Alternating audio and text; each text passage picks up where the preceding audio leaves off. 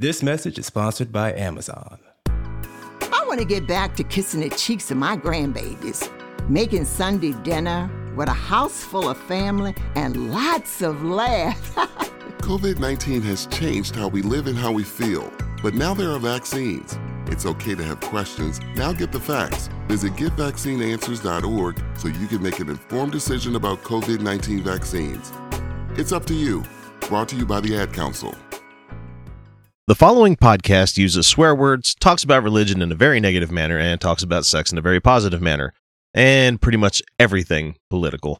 Keep in mind that it is for entertainment purposes only, and all stated opinions, views, and jokes are those of the person making them, and do not reflect any business, nonprofit, state, or federal government. Listener discretion is very much advised.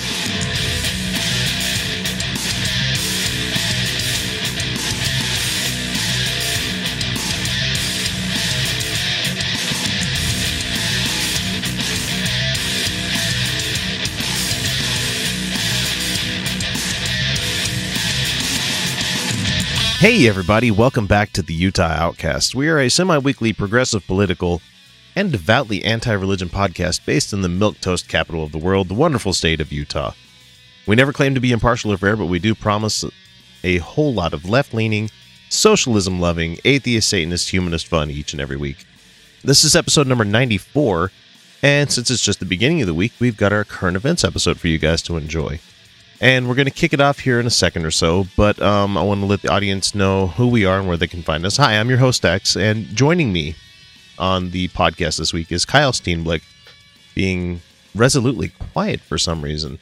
We'll figure out what's going on there here in one moment. But anyway, you can find us on all sorts of social media accounts. We've been posting a lot more stuff there. Go check it out. We're on Twitter, Facebook, and Instagram, all as Utah Outcasts, and we post the show on YouTube quite a bit, so if you want to go check out the video component of all of them, please go do so.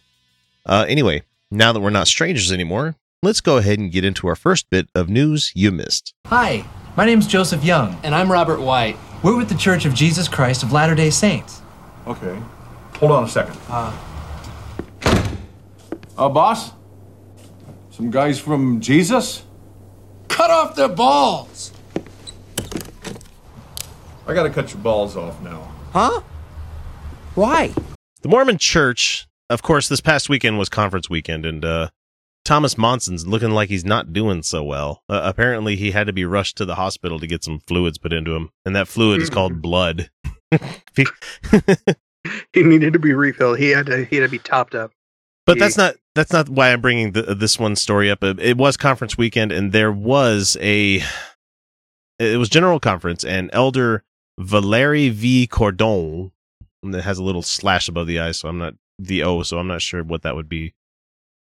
But he has some stuff to say during conference weekend, saying that if you have to choose between feeding your family and giving money to the church, guess what you're going to be putting that money towards?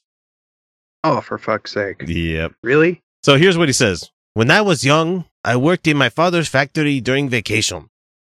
He's going to talk like Puss in Boots. The first question my father always asked when I received my salary was, "What are you going to do with your money?" And I know the answer and responded, "Pay my tithing and save for my mission." Of course, because you're a good little Mormon kid. After working with him for about 8 years and consistently answering his same question, my father figured he had taught me about paying my tithing. What he didn't realize is that I had learned this important principle in just one weekend. So instead of, stopping and talking to your dad and saying, "Look, I'm going to pay my tithing. Please stop asking me the same question." It's Chinese water torture at this point, where he keeps tapping you on the forehead. You're like, you could have told him, "Hey, Dad, I'm going to pay my tithing. Don't worry about it. At least that's what you'll know." And he says, "Let me tell you how I learned that principle. After some events related to our civil war in Central America," and it says in here in brackets, Corton grew up in Guatemala, "my father's business went bankrupt. He went from about 200 full-time employees to fewer than 5 sewing operators who worked as needed in the garage of our home. One day, during those difficult times, can't be that difficult if you still have 5 employees. I mean, that's still, I think you're still doing all right there, man. Who worked, let's see, during those days, I heard my parents discussing whether they should pay tithing or buy food for the children. Your parents are immoral, if this is the case. Yeah. So on Sunday, I followed my father to see what he is going to do. So, he's now skulking behind his dad to find out, you better be paying tithing, motherfucker. We want to get to heaven. And if you don't feed us, we're going to get there a lot fucking quicker. And after our church meetings, I saw him take an envelope and put his tithing in it. That was the only part of the lesson. The question that remained for me was, what were we going to eat? ! Oh no, what are we going to do? These Mormons are so terrible. And I can only imagine people listening to this during conference and just like going, I love this guy so much. I can feel the spirit within him. So early Monday morning, some people knocked on our door. And when I opened it, they asked for my father because they were going to drag him out in the street and shoot him because he still had slave labor in the garage. I don't know.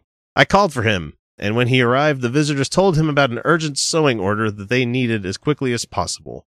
This is it's that doctrine. It's the Christian doctrine, the evangelical one, where like you give your money to the church and you'll be repaid tenfold kind of thing. What the fuck do they call it? Something doctrine. I can't remember what it is. Yeah, I have somebody's no idea. Screaming.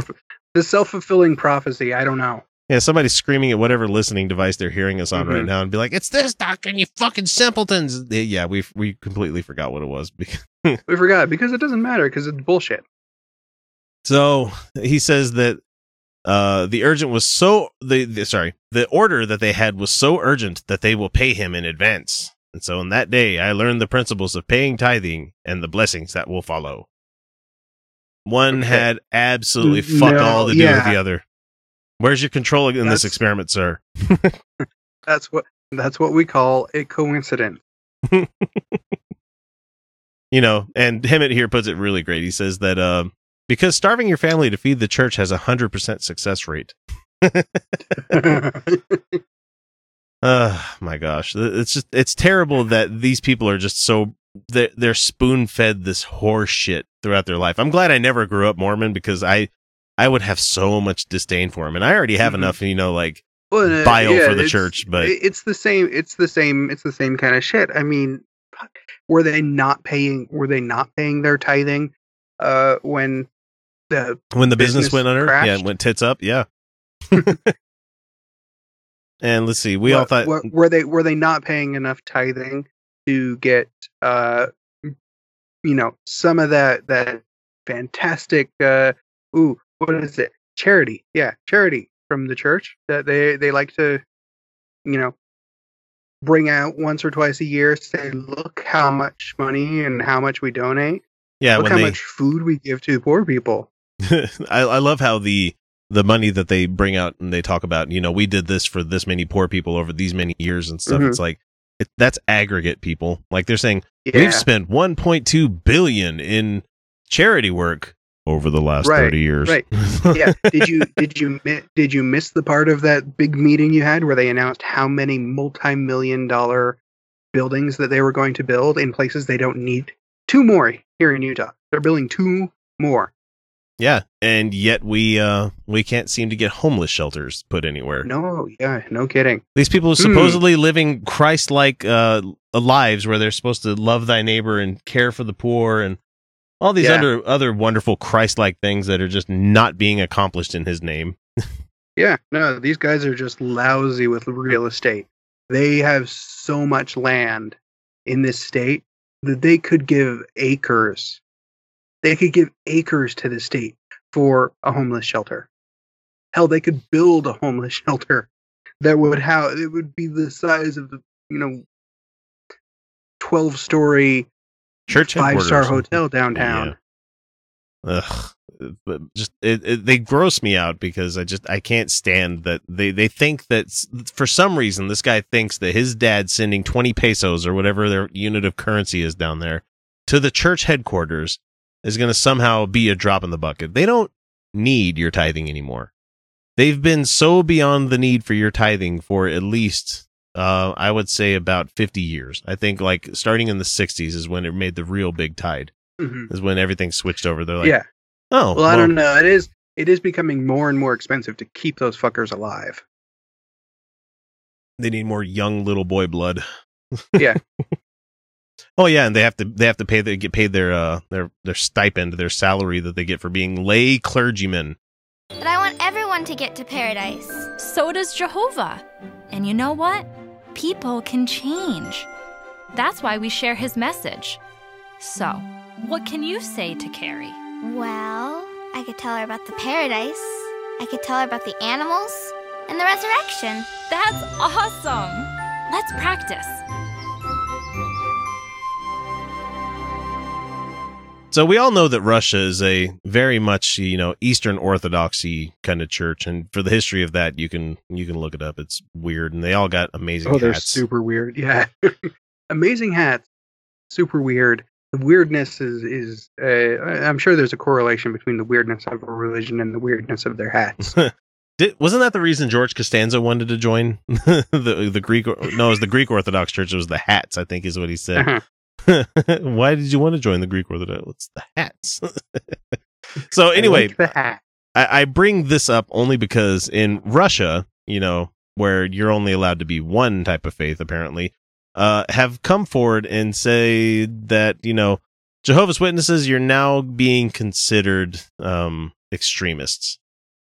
And this article comes from the New York Times, where it comes from a town in Russia, Vorokobino. Well, I can't believe I actually pronounced it. Where a dedicated pacifist who has never even held a gun, Andrei Sivak, discovered that his government considered him a dangerous extremist when he tried to change some money, and the teller suddenly looked up at me with a face full of fear. Why, did you hand her a watchtower? I wonder what it'd be in Russian. Da, it's dead watchtower. That's the watchtower.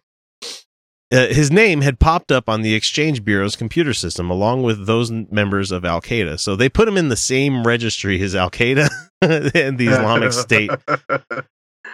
Oh, yeah, that fits. So it says the only group that he's ever belonged to is the Jehovah's Witnesses, which is if you don't know, why are you listening to this show? It's a Christian denomination committed to the belief that the Bible must be taken literally. Particularly, and it's an injunction that thou shalt not kill. And you don't get blood transfusions, and you don't celebrate certain holidays, and you think that all gay people are terrible. And let's see, what other bad shit do they do? Oh, they believe that the Archangel Michael was actually Jesus, and it's wackadoodle. So yeah, they're kind of nuts by Christian standards. And so, in a throwback to the days of the Soviet Union, when Jehovah's Witnesses were hounded as spies and malcontents by the KGB, the domination is at the center of an escalating campaign by the authorities.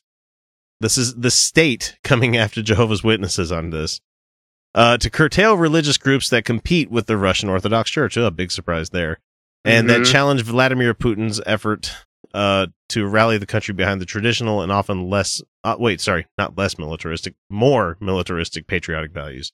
So the Justice Ministry, in a administrative strike last month, put the headquarters of the J-Dubs in Russia, an office complex near St. Petersburg, on the list of bodies banned in connection with the carrying out of extremist activities. So the J-Dubs are being considered extremists nowadays. That's amazing. And whether the church remains on that list, it's going to end up going to the Russian Supreme Court, but we all know how that works nowadays. It's whatever Putin says he wants to have happen. So, man, it's just amazing to me that these people have J-Dubs, as much as I may dislike their religion, most of those folks that follow it, they're pretty benign. They're not. Oh, yeah, they're very benign. They're boring. They don't do anything. A lot of the Russian people kind of don't like them because they don't do any of they've refused military service all the time. They don't vote, and they view God as the only leader. And of course, the Kremlin's not going to be happy about that. But Mr. Sivak, who lost his job as a physical education teacher, he was a fucking PE teacher. Really? Okay, yes, I understand that it's important. I understand that, but this is kind of funny. Like, he was a gym coach. This is Coach McGurk, the J-Dub that got fired in Russia because he was a Jehovah's Witness. So, but he also voted for Putin in 2000. So It's another one of these people that has, buyer's remorse for the people that they fucking voted for. It's like the people voting against Trump, or I'm sorry, the people that voted for Trump and now are finding their houses are going to be on the wrong side of the Mexican border. Mm-hmm. Along with their husband being fucking taken away from the country and everything. So I didn't think it would happen to me. Oh no, it never happened to me. So this CVAC guy, he says, I have absolutely no interest in politics during a service in a wooden country house in Vorokobino, a snow-covered village north of Moscow. So north of Moscow. So is that Arctic Circle? No, I'm just kidding. I know where it is. It sounds like the music that you play in Tetris. I wonder if it sounds like Tetris everywhere you go in Russia. That's how I think of it. From the Russian state's perspective, Jehovah's Witnesses are completely separate. They don't get involved in politics, but this is itself is seen as a suspicious political deviation.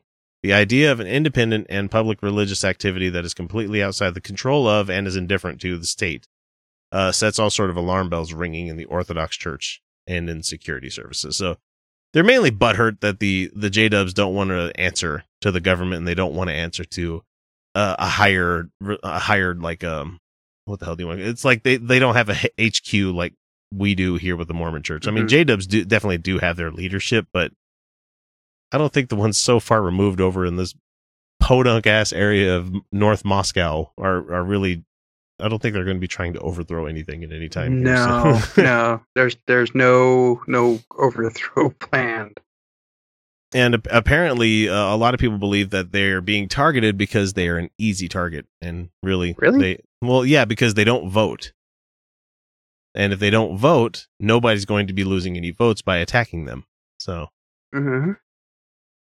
So when are we going to start doing this in America? Because apparently we like to copy Russia on everything that we do these days. How about... Go ahead, Mr. Trump. Go ahead and start... I heard terrible, horrible things about these Jehovah's Witnesses. Have you heard about them, people? Just like teaching us about Susan B. Anthony. Just amazing. Oh, fuck. Yeah. Oh, God, that was painful. That's our president, guys. Okay, so to finish out the story here, Mr. Sivak, preparing for yet another trial because apparently he's gone through a few for this. He says, I'm not a terrorist, but all I ever wanted to do was get people to pay attention to the Bible. And that, in my opinion, sir, that makes you a terrorist. No, not really. Just makes you an asshole. This to us is something that we're not going to give up on because we're not going to give up on destroying the healthcare system for the American people. Paul Ryan recently was caught on audio and video too, I believe, but I heard the audio for it, saying that he's not going to stop trying to destroy the America's healthcare system. There was no statement that came out afterward apologizing or saying that it was a gaffe or anything like that. He just came out and said it and kind of stood by it. And since he pulled the Trump care bill, the GOP care, whatever the fuck they want to call it, they pulled it before it got the votes that it needed for it to actually go down as a dumpster fire of a bill. They're now working on changing a few things around because it wasn't cruel enough for the Freedom Caucus to vote for it. So it needs to be even meaner before the GOP will actually accept it. And that's where we are right now as a country in 2017. We are, how hard can we fuck our neighbor? How hard can we possibly fuck these people for every penny that they have? Well, until they give up, I guess. So on Monday morning, they've started to lay out some of the details about the new version of the repeal and replace bill for Obamacare. And they're saying that one of the main planks is that it would let states decide for themselves whether to require insurers to cover essential health benefits. And it's also saying that it's going to jettison a rule that prohibits insurance companies from charging different prices to individuals who are the same age. You shouldn't pay... Somebody that's the same age but has cancer should not pay 8 times as much for an aspirin as somebody that's just coming in for, a normal checkup kind of thing. Yeah, no. They shouldn't be allowed to do that. And you should not leave it up to the states whether certain health benefits are considered essential or not. Because you have certain states out there, like, wonderful ass Utah, where we're going to go, yeah, nothing's essential. We're not going to have any of these because we're going to leave it up to your insurance companies and the people in the free market. We're going to let the free market decide. Unless we're talking about something else. And the next news item that we're going to bring up. But. Oh. Okay. Yeah. So if these two changes became law, the two important consequences would result. First, by eliminating essential healthcare benefits like emergency services and chronic disease management, patients who can afford insurance may still not receive the services they require.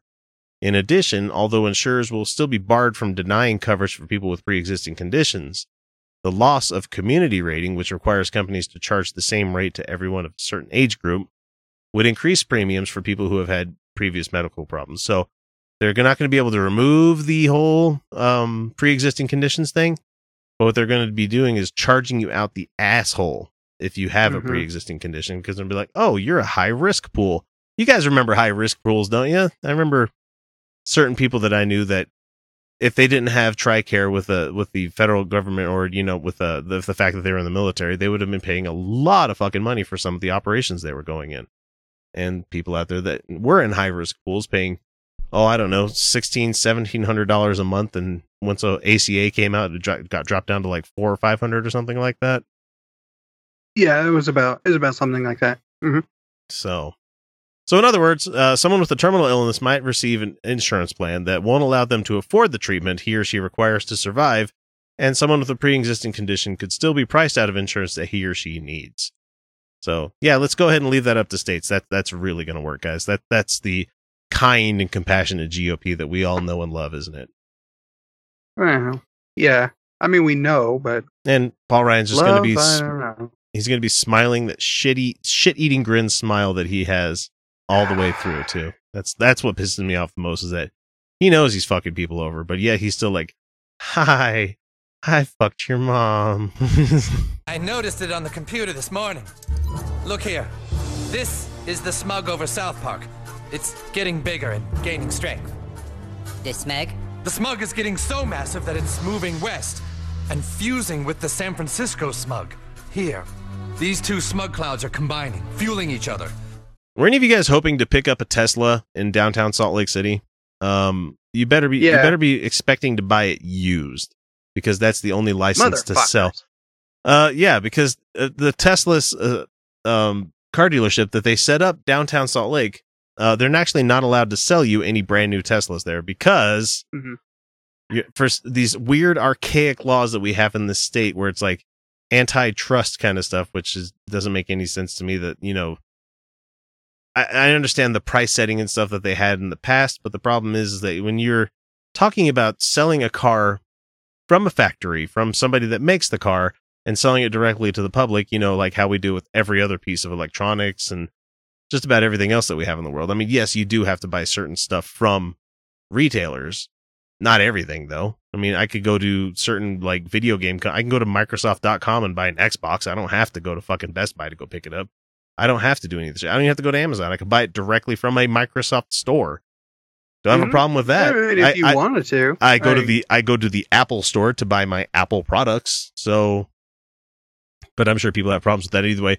The thing is, they built this car dealership in downtown Salt Lake, working with the legislature, saying, you guys are going to make it so we can actually sell these cars, right? Yeah. Just bring your business here. We're going to make it so you guys can sell cars. They can't sell cars. And they took it all the way to the Utah Supreme Court and doing what the Supreme Court is supposed to be doing, which is ruling on the law that's in the books. Mm-hmm. It was unanimous. It was 5-0 that they upheld the law that prohibits electric automaker Tesla Motors from selling cars through a subsidiary to Utah consumers. So they opened a store here, sought licenses to sell, and they still can't get them. Yeah, but they do have a license. They do have a license to sell used, so they can sell a used car, but not a new one. And it makes no sense. The laws were written by people in the legislature that were bought by people that own car dealerships, because they really enjoy all of that delicious markup that they get to have off of every car that they sell. Like, don't get it twisted, people. When you go to a car dealership to buy a car, the game is rigged. It's rigged to their favor. You know, they're going to be making a lot of money off that. You don't have these giant fucking plots of land and giant buildings and all this inventory on hand unless they had the money to pay for it up front. And so these guys are, you know, if you're buying a $20,000 car, they're going to be making about $3,000 off of each sale that they have there because they have to pay their employees. They got to pay for the rent. They got to pay for all the other stuff there. So what Tesla wanted to do is they're like, yeah, fuck having middlemen. We're not going to do that. We're going to sell it directly to the public and pass the savings on to people. Nope. The Utah businesses don't want that, apparently. Yay, pro-business. Yeah, this is supposed to be so pro-business. So pro-business in the state that you now have to drive somewhere else to go pick one up, which, fine by me. I'll go to, what state is it that doesn't have sales tax? Oh, yeah, Oregon. I'll go to Oregon and buy one. Hey, that's it. That's something that, you know, hey, that might be worth it. Except, sales tax on a car is a bitch. Except they'll probably have you, I think they have it at the DMV here where they'll ask you if you want to get it registered, you have to say, how much was the car? And then they're like, okay, well, now we're going to charge you tax on it. So, fuck you, state legislature. Pro-business. They're picking the flaws out of this man that God has chosen. Right. And you don't look for a perfect person.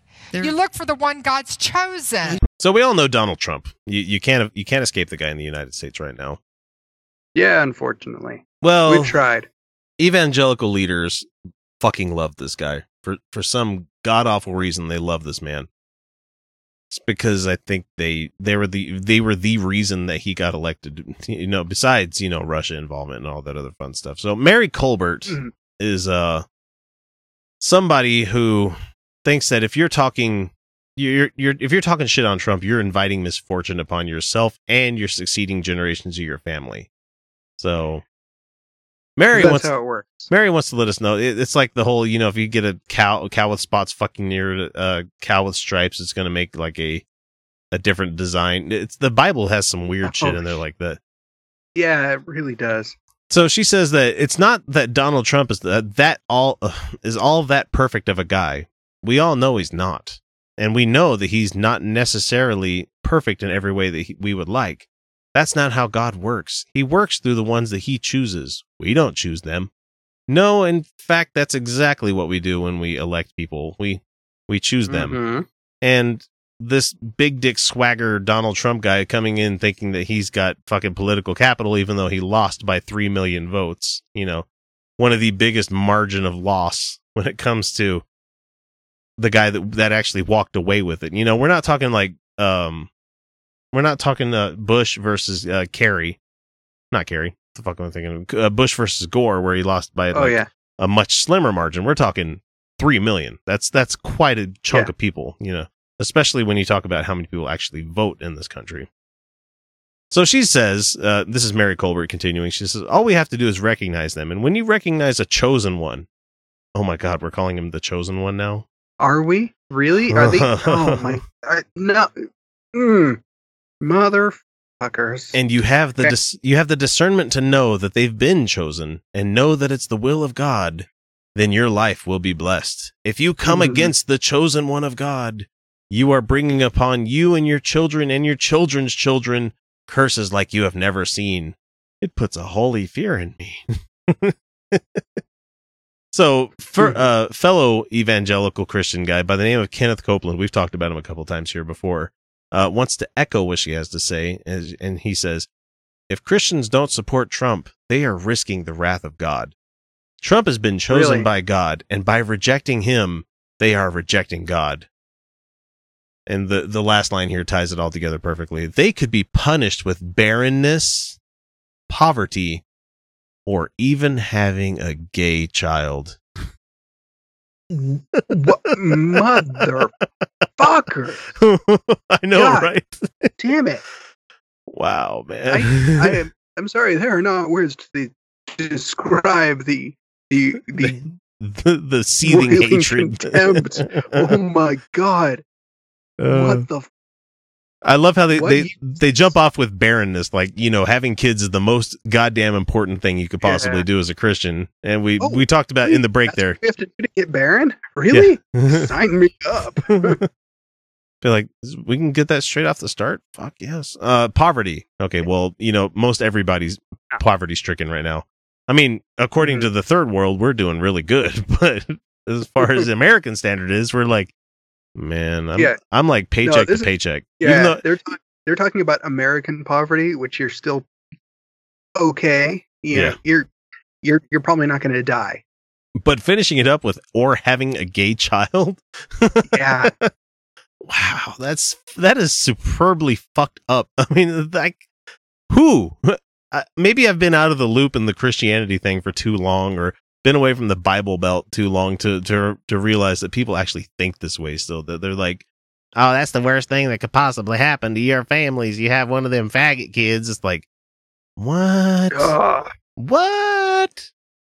Like, and I'm not saying it because like I'm like, oh, I want this badge of honor or anything like that. But I have 3 girls, and I hope at least one of them is gay.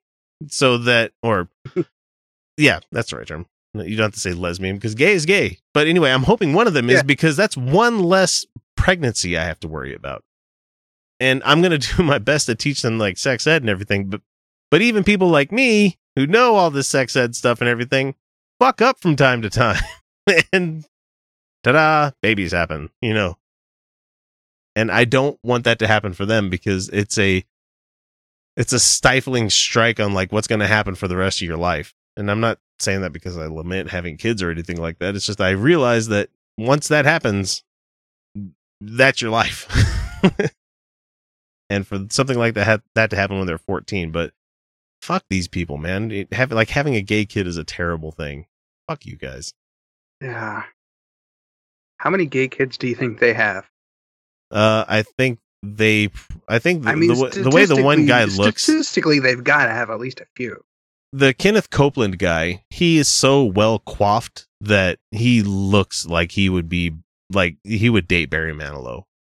He's got the plastic surgery, the steely blue eyes, and the perfectly done hair and nice tailored suits. Like, I'm not saying you have to be gay to have those things, but you know, no, you don't have to be gay to have those things. But you know, this guy's so far into the closet, he installed a shower douche.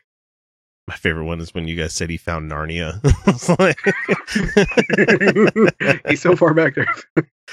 I'm going to ask Mr. Tumnus for some help. He went in to get dressed, and he comes out with a fucking tray of Turkish Delight. The fuck? Fuck, I love Turkish Delight. Hey, all of our Canadian listeners, if you send me a Big Turk candy bar, I will love you for the rest of my life. Hold this, Kurt. Behold the atheist's nightmare. Now, if you study a well-made banana, you'll find on the far side there are 3 ridges. On the close side, 2 ridges.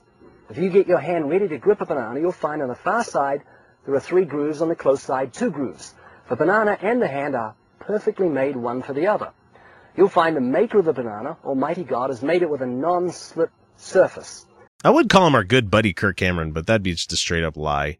He has no idea that we even exist, and it's probably all for the better because he probably would clutch his ears, run screaming out for mommy when he'd hear some of the stuff we said. But he's one of those guys that used to say, I was an atheist until something, until. No, you weren't. No, you would just want to, you're the one of those guys that likes to say, atheists just like to rebel. They just want to go out and sin.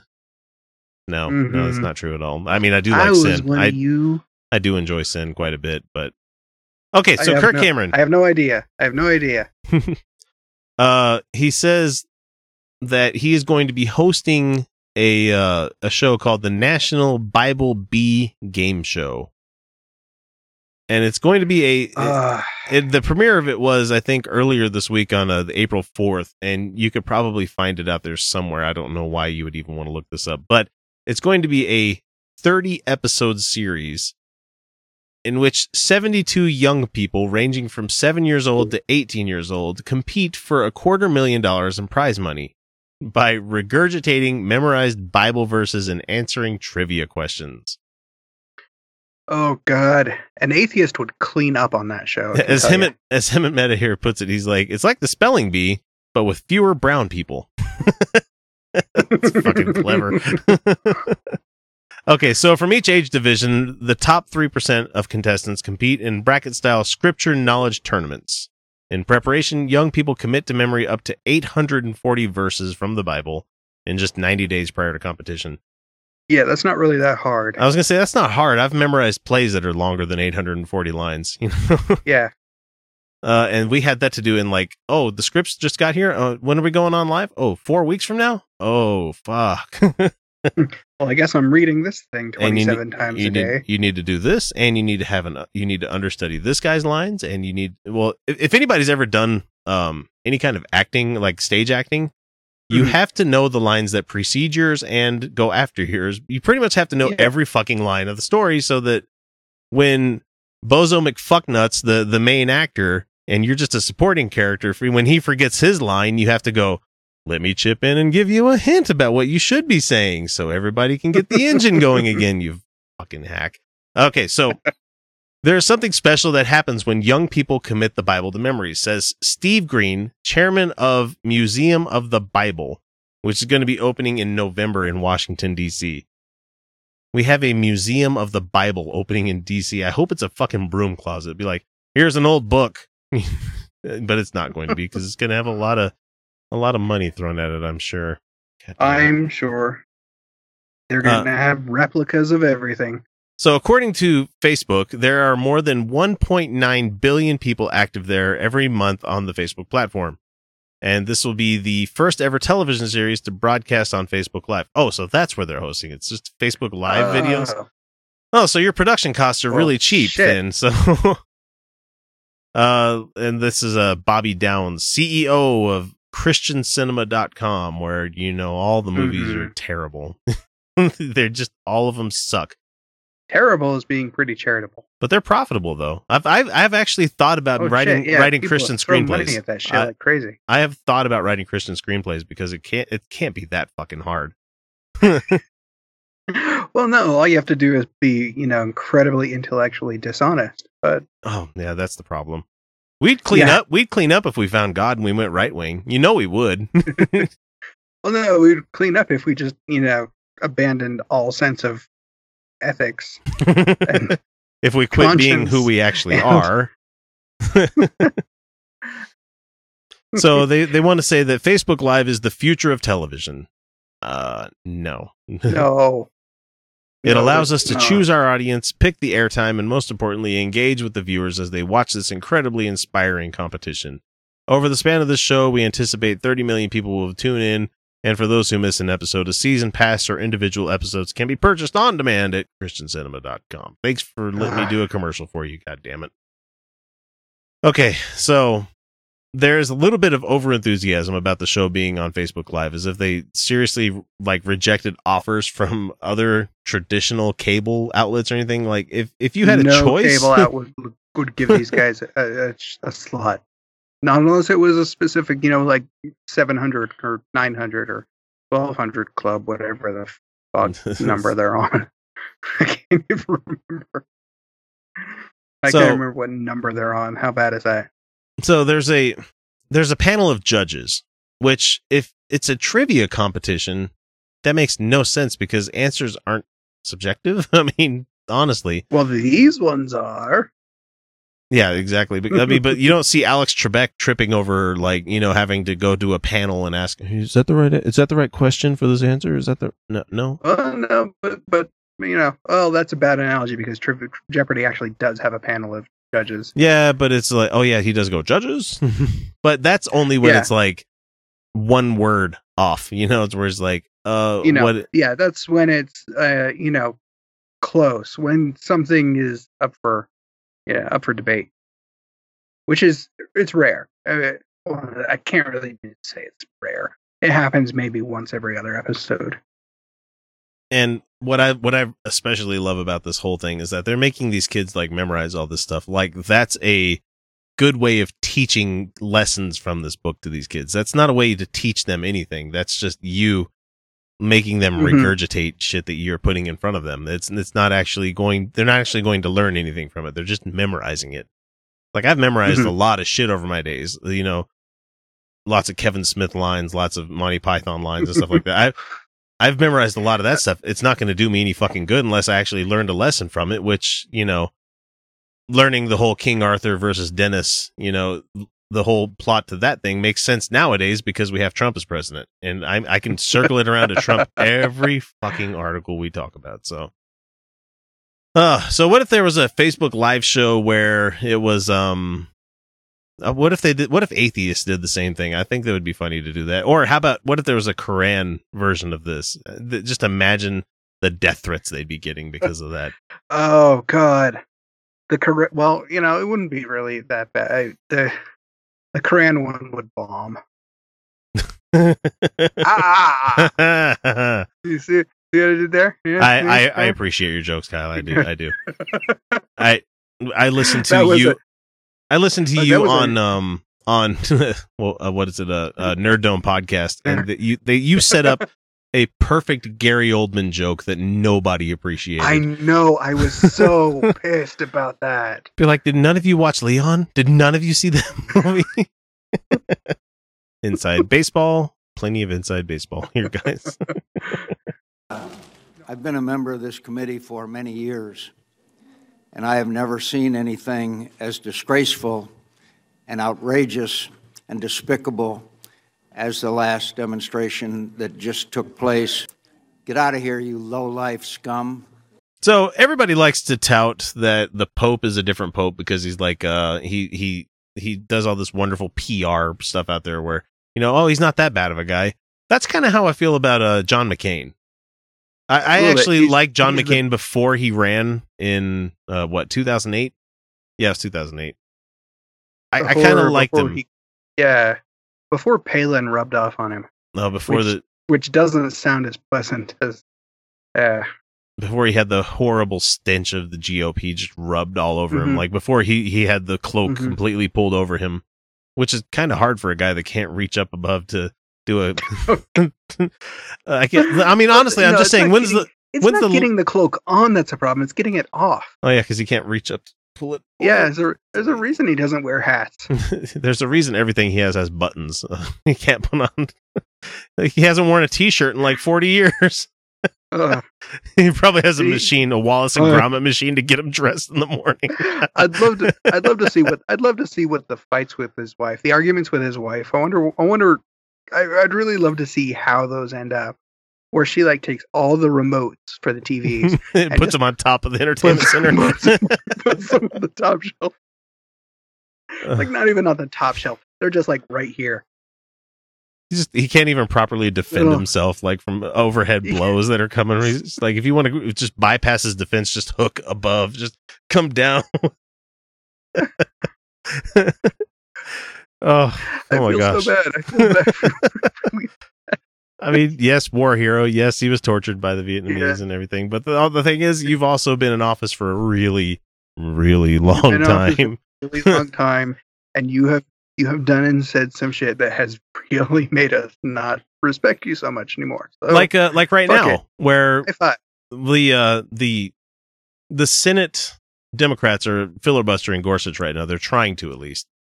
And so we've been hearing about Mitch McConnell, the turtle, talking about the nuclear option they're planning on doing to make it so you only have to have simple majority to get things passed nowadays, and that's going to be pretty much everything that they try to push across nowadays. So it's essentially going to make it so we have no voice in the Senate, no voice in the House, no voice in, you know, state governments and stuff.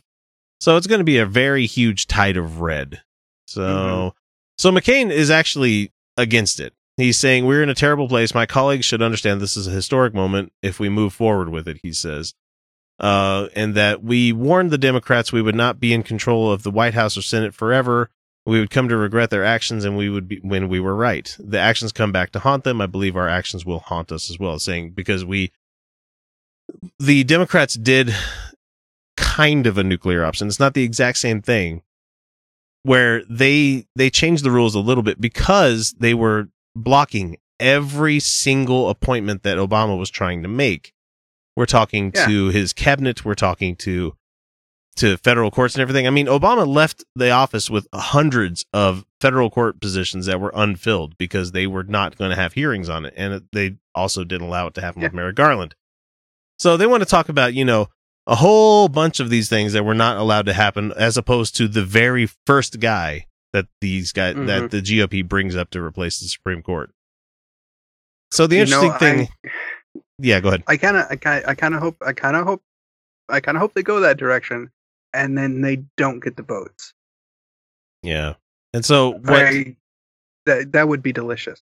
Well, I don't think it's going to happen because, as we're seeing right here with this quote that I have, that John McCain, even though he's against it, that he says that we're going to regret doing this, he's planning to back it anyway, because he says right here, I find myself torn between protecting the traditions and practices of the Senate and the importance of having a full complement of justices on the Supreme Court.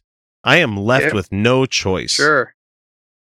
Where was that semblance of backbone? With Merrick Garland, 10 months ago? Yeah, I will vote to change the rules and allow Judge Gorsuch to be confirmed by a simple majority. So this is going to backfire horribly, I think. If the DNC can get off their ass and, actually put up some decent candidates in states. I mean, we're seeing fundraising levels that are just outstanding for DNC locals and stuff. Yeah. But if we can actually get them to take the majority of the seats back in 2018 and actually have a candidate run in 2020 that's actually going to be a populist candidate. I mean, this is assuming that nothing happens with Trump, and I don't think that's going to happen. I think there's too much in the wings already going on, especially facing what's happening with Steve Bannon this week, that there's going to be something that drops. The other shoe is going to fall here pretty soon. But I'm saying even if we had to wait till 2020, this country is going to turn unbelievably blue at that point. At least the major population centers will, because they're going to be like, wow, we can't ever possibly vote for a Donald Trump ever again. You need a Richard Nixon and a Donald Trump every once in a while to make the world go, whoa, let me slow the fuck down. Let me go. It actually helps for me to vote, which is what we kind of need. So he didn't explain why he thought that leaving the court vacant last year was less important, but concluded that he'd back the nuclear option with great reluctance, because not because I have any doubts that George Gorsuch will be an excellent justice, but because of the further and perhaps irreparable damage that it will do to the United States Senate. So you guys do this nuclear option, and then once we have the majority and we see any kind of resistance, we're just going to do the same goddamn thing. And at that point, we're going to do free education. We're going to do universal health care. We're going to do all of these things that are just we're going to give to the people. And the minute you try to take them away, they're going to fucking turn on you like a motherfucker. So interesting time to be alive here, Kyle. It's just a little bit. Yeah, it's going to be. It just sucks. We got to wait like 3 more years for it to normalize again. If it does, God damn, we're going to be like episode 400 by then. Yeah, well, the next election, 2 years, the midterms, that's going to be some interesting shit. Mm-hmm. We'll be right around episode 200 when we start talking more about the midterms. So, no, actually, midterms will be next year, so 150. They're starting to ramp up already. They're starting to roll. Well, we do have a president that started campaigning the minute that he finished the inauguration, so we have officially gone beyond the pale, and it's just gonna keep getting there. Keep getting worse. Was that a pale? That was Palin. I can see Alaska from here. Written by a nice reporter. Now the poor guy, you got to see this guy. Oh, I don't know what I said. I don't remember. He's going like, I don't remember. Maybe that's what I said. This was 14 years ago. They didn't do a retraction. It is the Trump roundup for the second week of April. I'm not going to put a date to it because we are recording this a little bit early. I didn't get a chance to get the one-liner from Vice and stuff, but it has been an interesting week already because Donald Trump has he's officially kicked Steve Bannon off of his what the hell is the name of the group? The NSC, the National Security Council. So That's pretty goddamn interesting, because from what I've been reading a lot on is because not only because, more shit's going down with Steve Bannon than we don't know officially. And it's funny that we did that. We did the Deep End and the Deep State, where we talked about Steve Bannon and all that. And the shit's going down. And I read somewhere that one of the main reasons Trump got rid of him is because he didn't like sharing the limelight with Bannon. He didn't like. I don't disbelieve that. But, yeah. All right. It's impossible to nail down or even identify motives for this guy. We don't. No idea. No way to know what the hell he's thinking or why he's doing the things he's doing. I can tell you one thing's for sure. He didn't write that order. There's no way in hell. I read it. That's not. He didn't write that. He can't put words together in that order. So apparently, a New York Times report was published today that Bannon at one point threatened to quit if the change was executed. He threatened to, but he hasn't, though.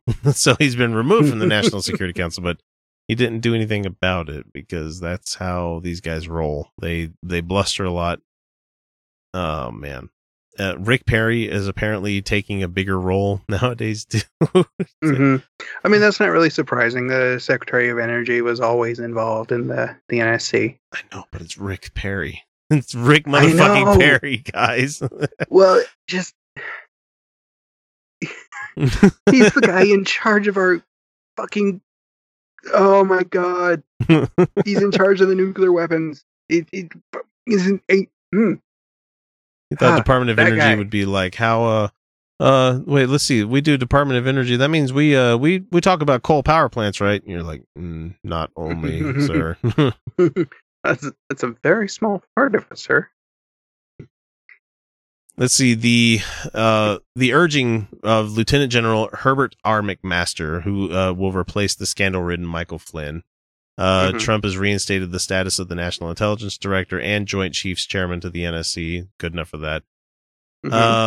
And so Breitbart News apparently is trying to spin it, saying that Bannon was headed off of the council before this whole order came down, saying that Steve Bannon leaves National Security Council after Susan Rice takedown. And Susan Rice is a non-story being brought up by the GOP. Yeah.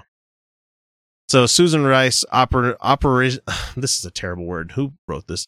Operationalized. That's Breitbart for you. That's not a word. Operationalized the NSC during the last administration. I was put on to ensure that it was de-operationalized. God damn it. This is Steve Bannon that said that. That's the guy that was in charge. So he still remains one of Trump's most steadfast. What do you want to call him? Chief strategist. Yeah, that's the title that he gave himself when he joined up. But we're gonna move on from Steve Bannon and talk about how he's essentially blaming Obama for the Syrian gas attack that happened. Of course he is. And this came from the office of the press secretary of the White House. It says, for immediate release, statement from President Donald Trump. Today's chemical attack in Syria against innocent people, including women and children, is reprehensible and cannot be ignored by the civilized world.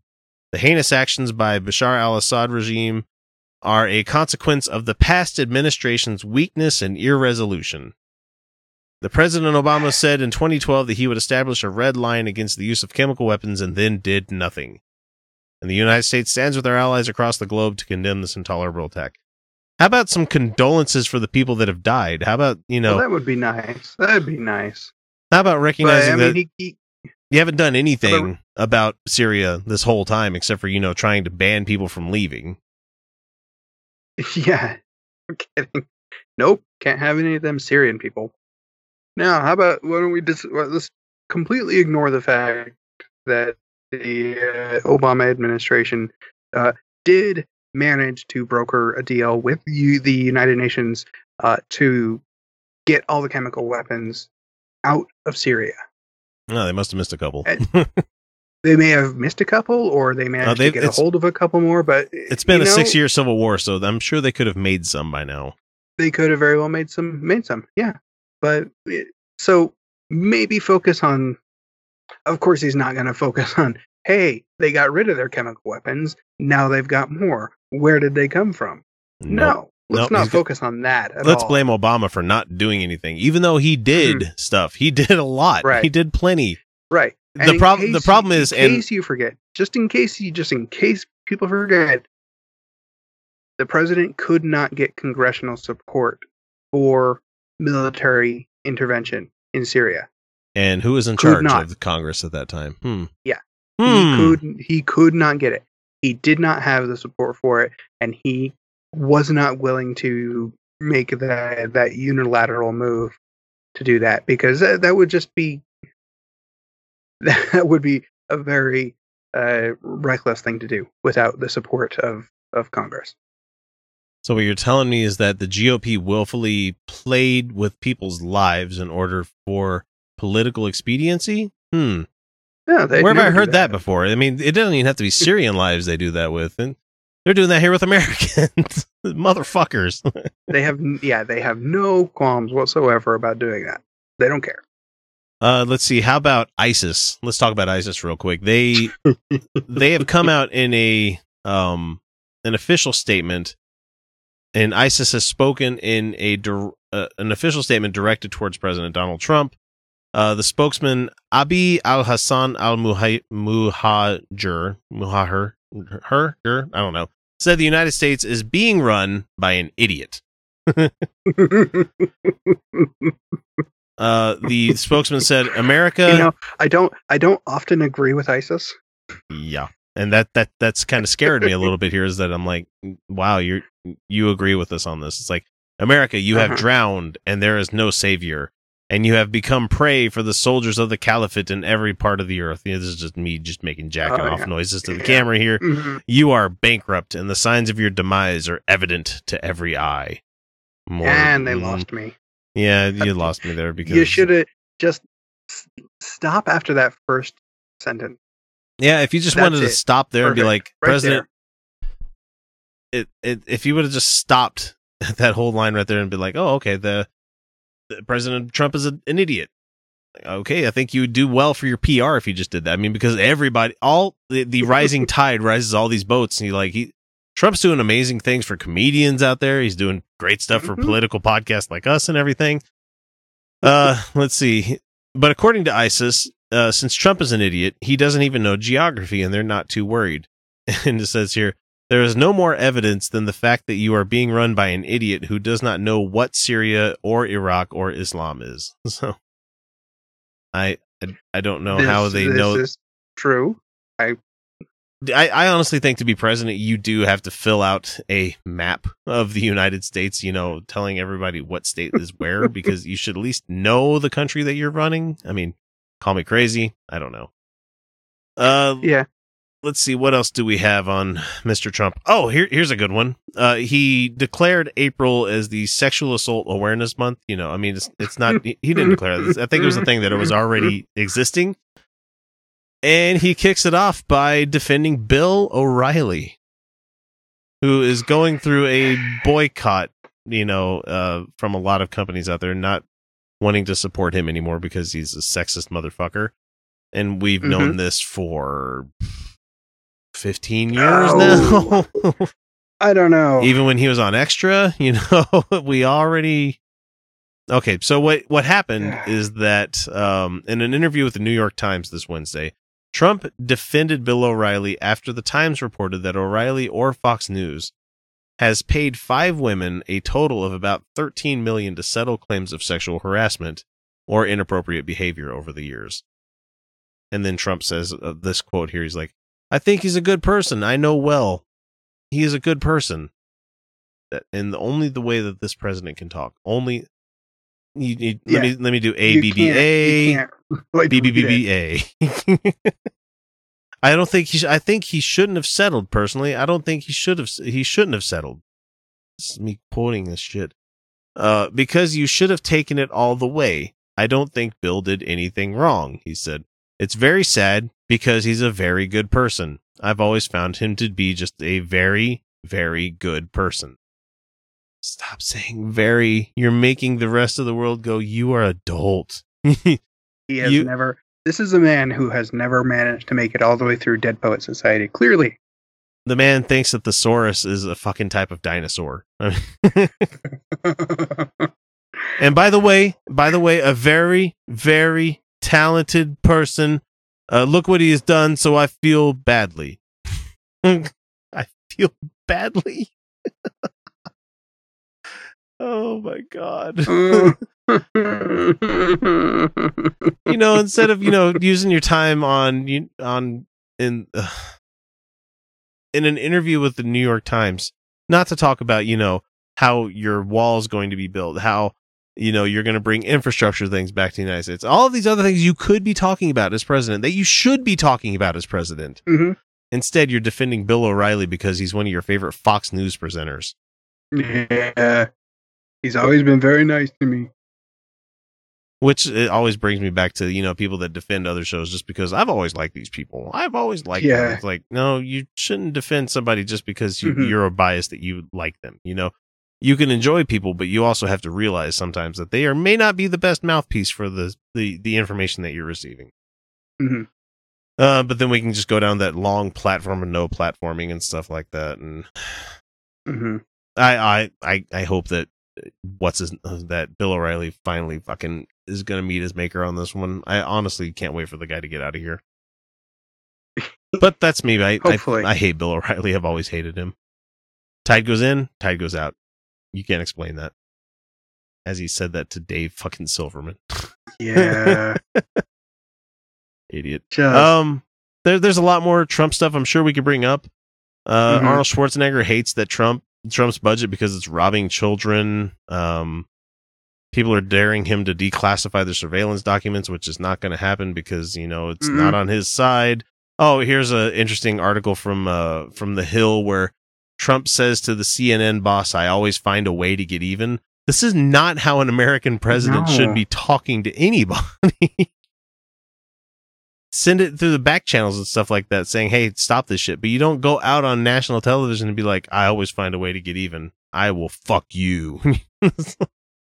We have President Camacho. We really do. And we are living in idiocracy right now, and it scares the living shit out of me. Okay, so that does it for this week's current events. Be sure to subscribe so you don't miss out on the next episode coming out on Wednesday, which is going to be our weekly features show. Before we completely wrap up this section, I of course have to give the biggest thanks to all of the amazing patrons who support us each week. So many thanks go out to our sustaining patrons, Angelica Pearson, the Godless Revolution podcast, Luis Cruz, Jeff Linville, Mike and Darcy Bowman for all the help and love that you've shared with us over the days.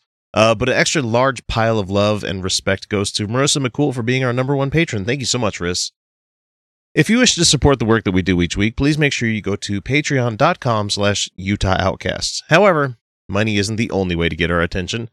If you don't have the budget, a quick review or subscribe on whatever you catch us on helps a ton, and we'll make sure to give you your due praise. We got a couple of new people following us on YouTube, but I couldn't see who you were, so I appreciate the subscribe. And on Twitter, we have a handful of new people. Let me bring up my giant list that I've got here. I've got Chuck Bluestein, Good Old Boys. We have Harjinder S.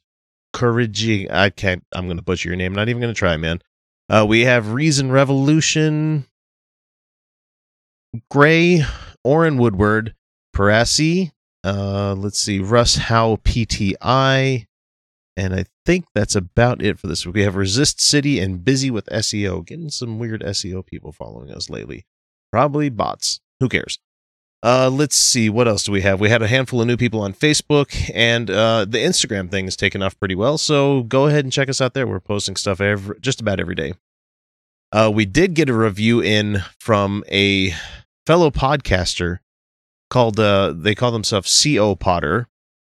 And they're in Germany. So we got this review on the German store, which is really fucking awesome. He got us a 5-star review from him. Says, really gets the idea of people who view the news from a different perspective. You guys should go check out his show. Anyway, that's going to do it for this week. Thank you guys so much for putting up with all of my nonsense and frivolity that I like to have doing the podcast. So final thanks go to the panel, which was Kyle and myself tonight for the time and energy. But we'll catch you again on Wednesday. And remember, you're welcome.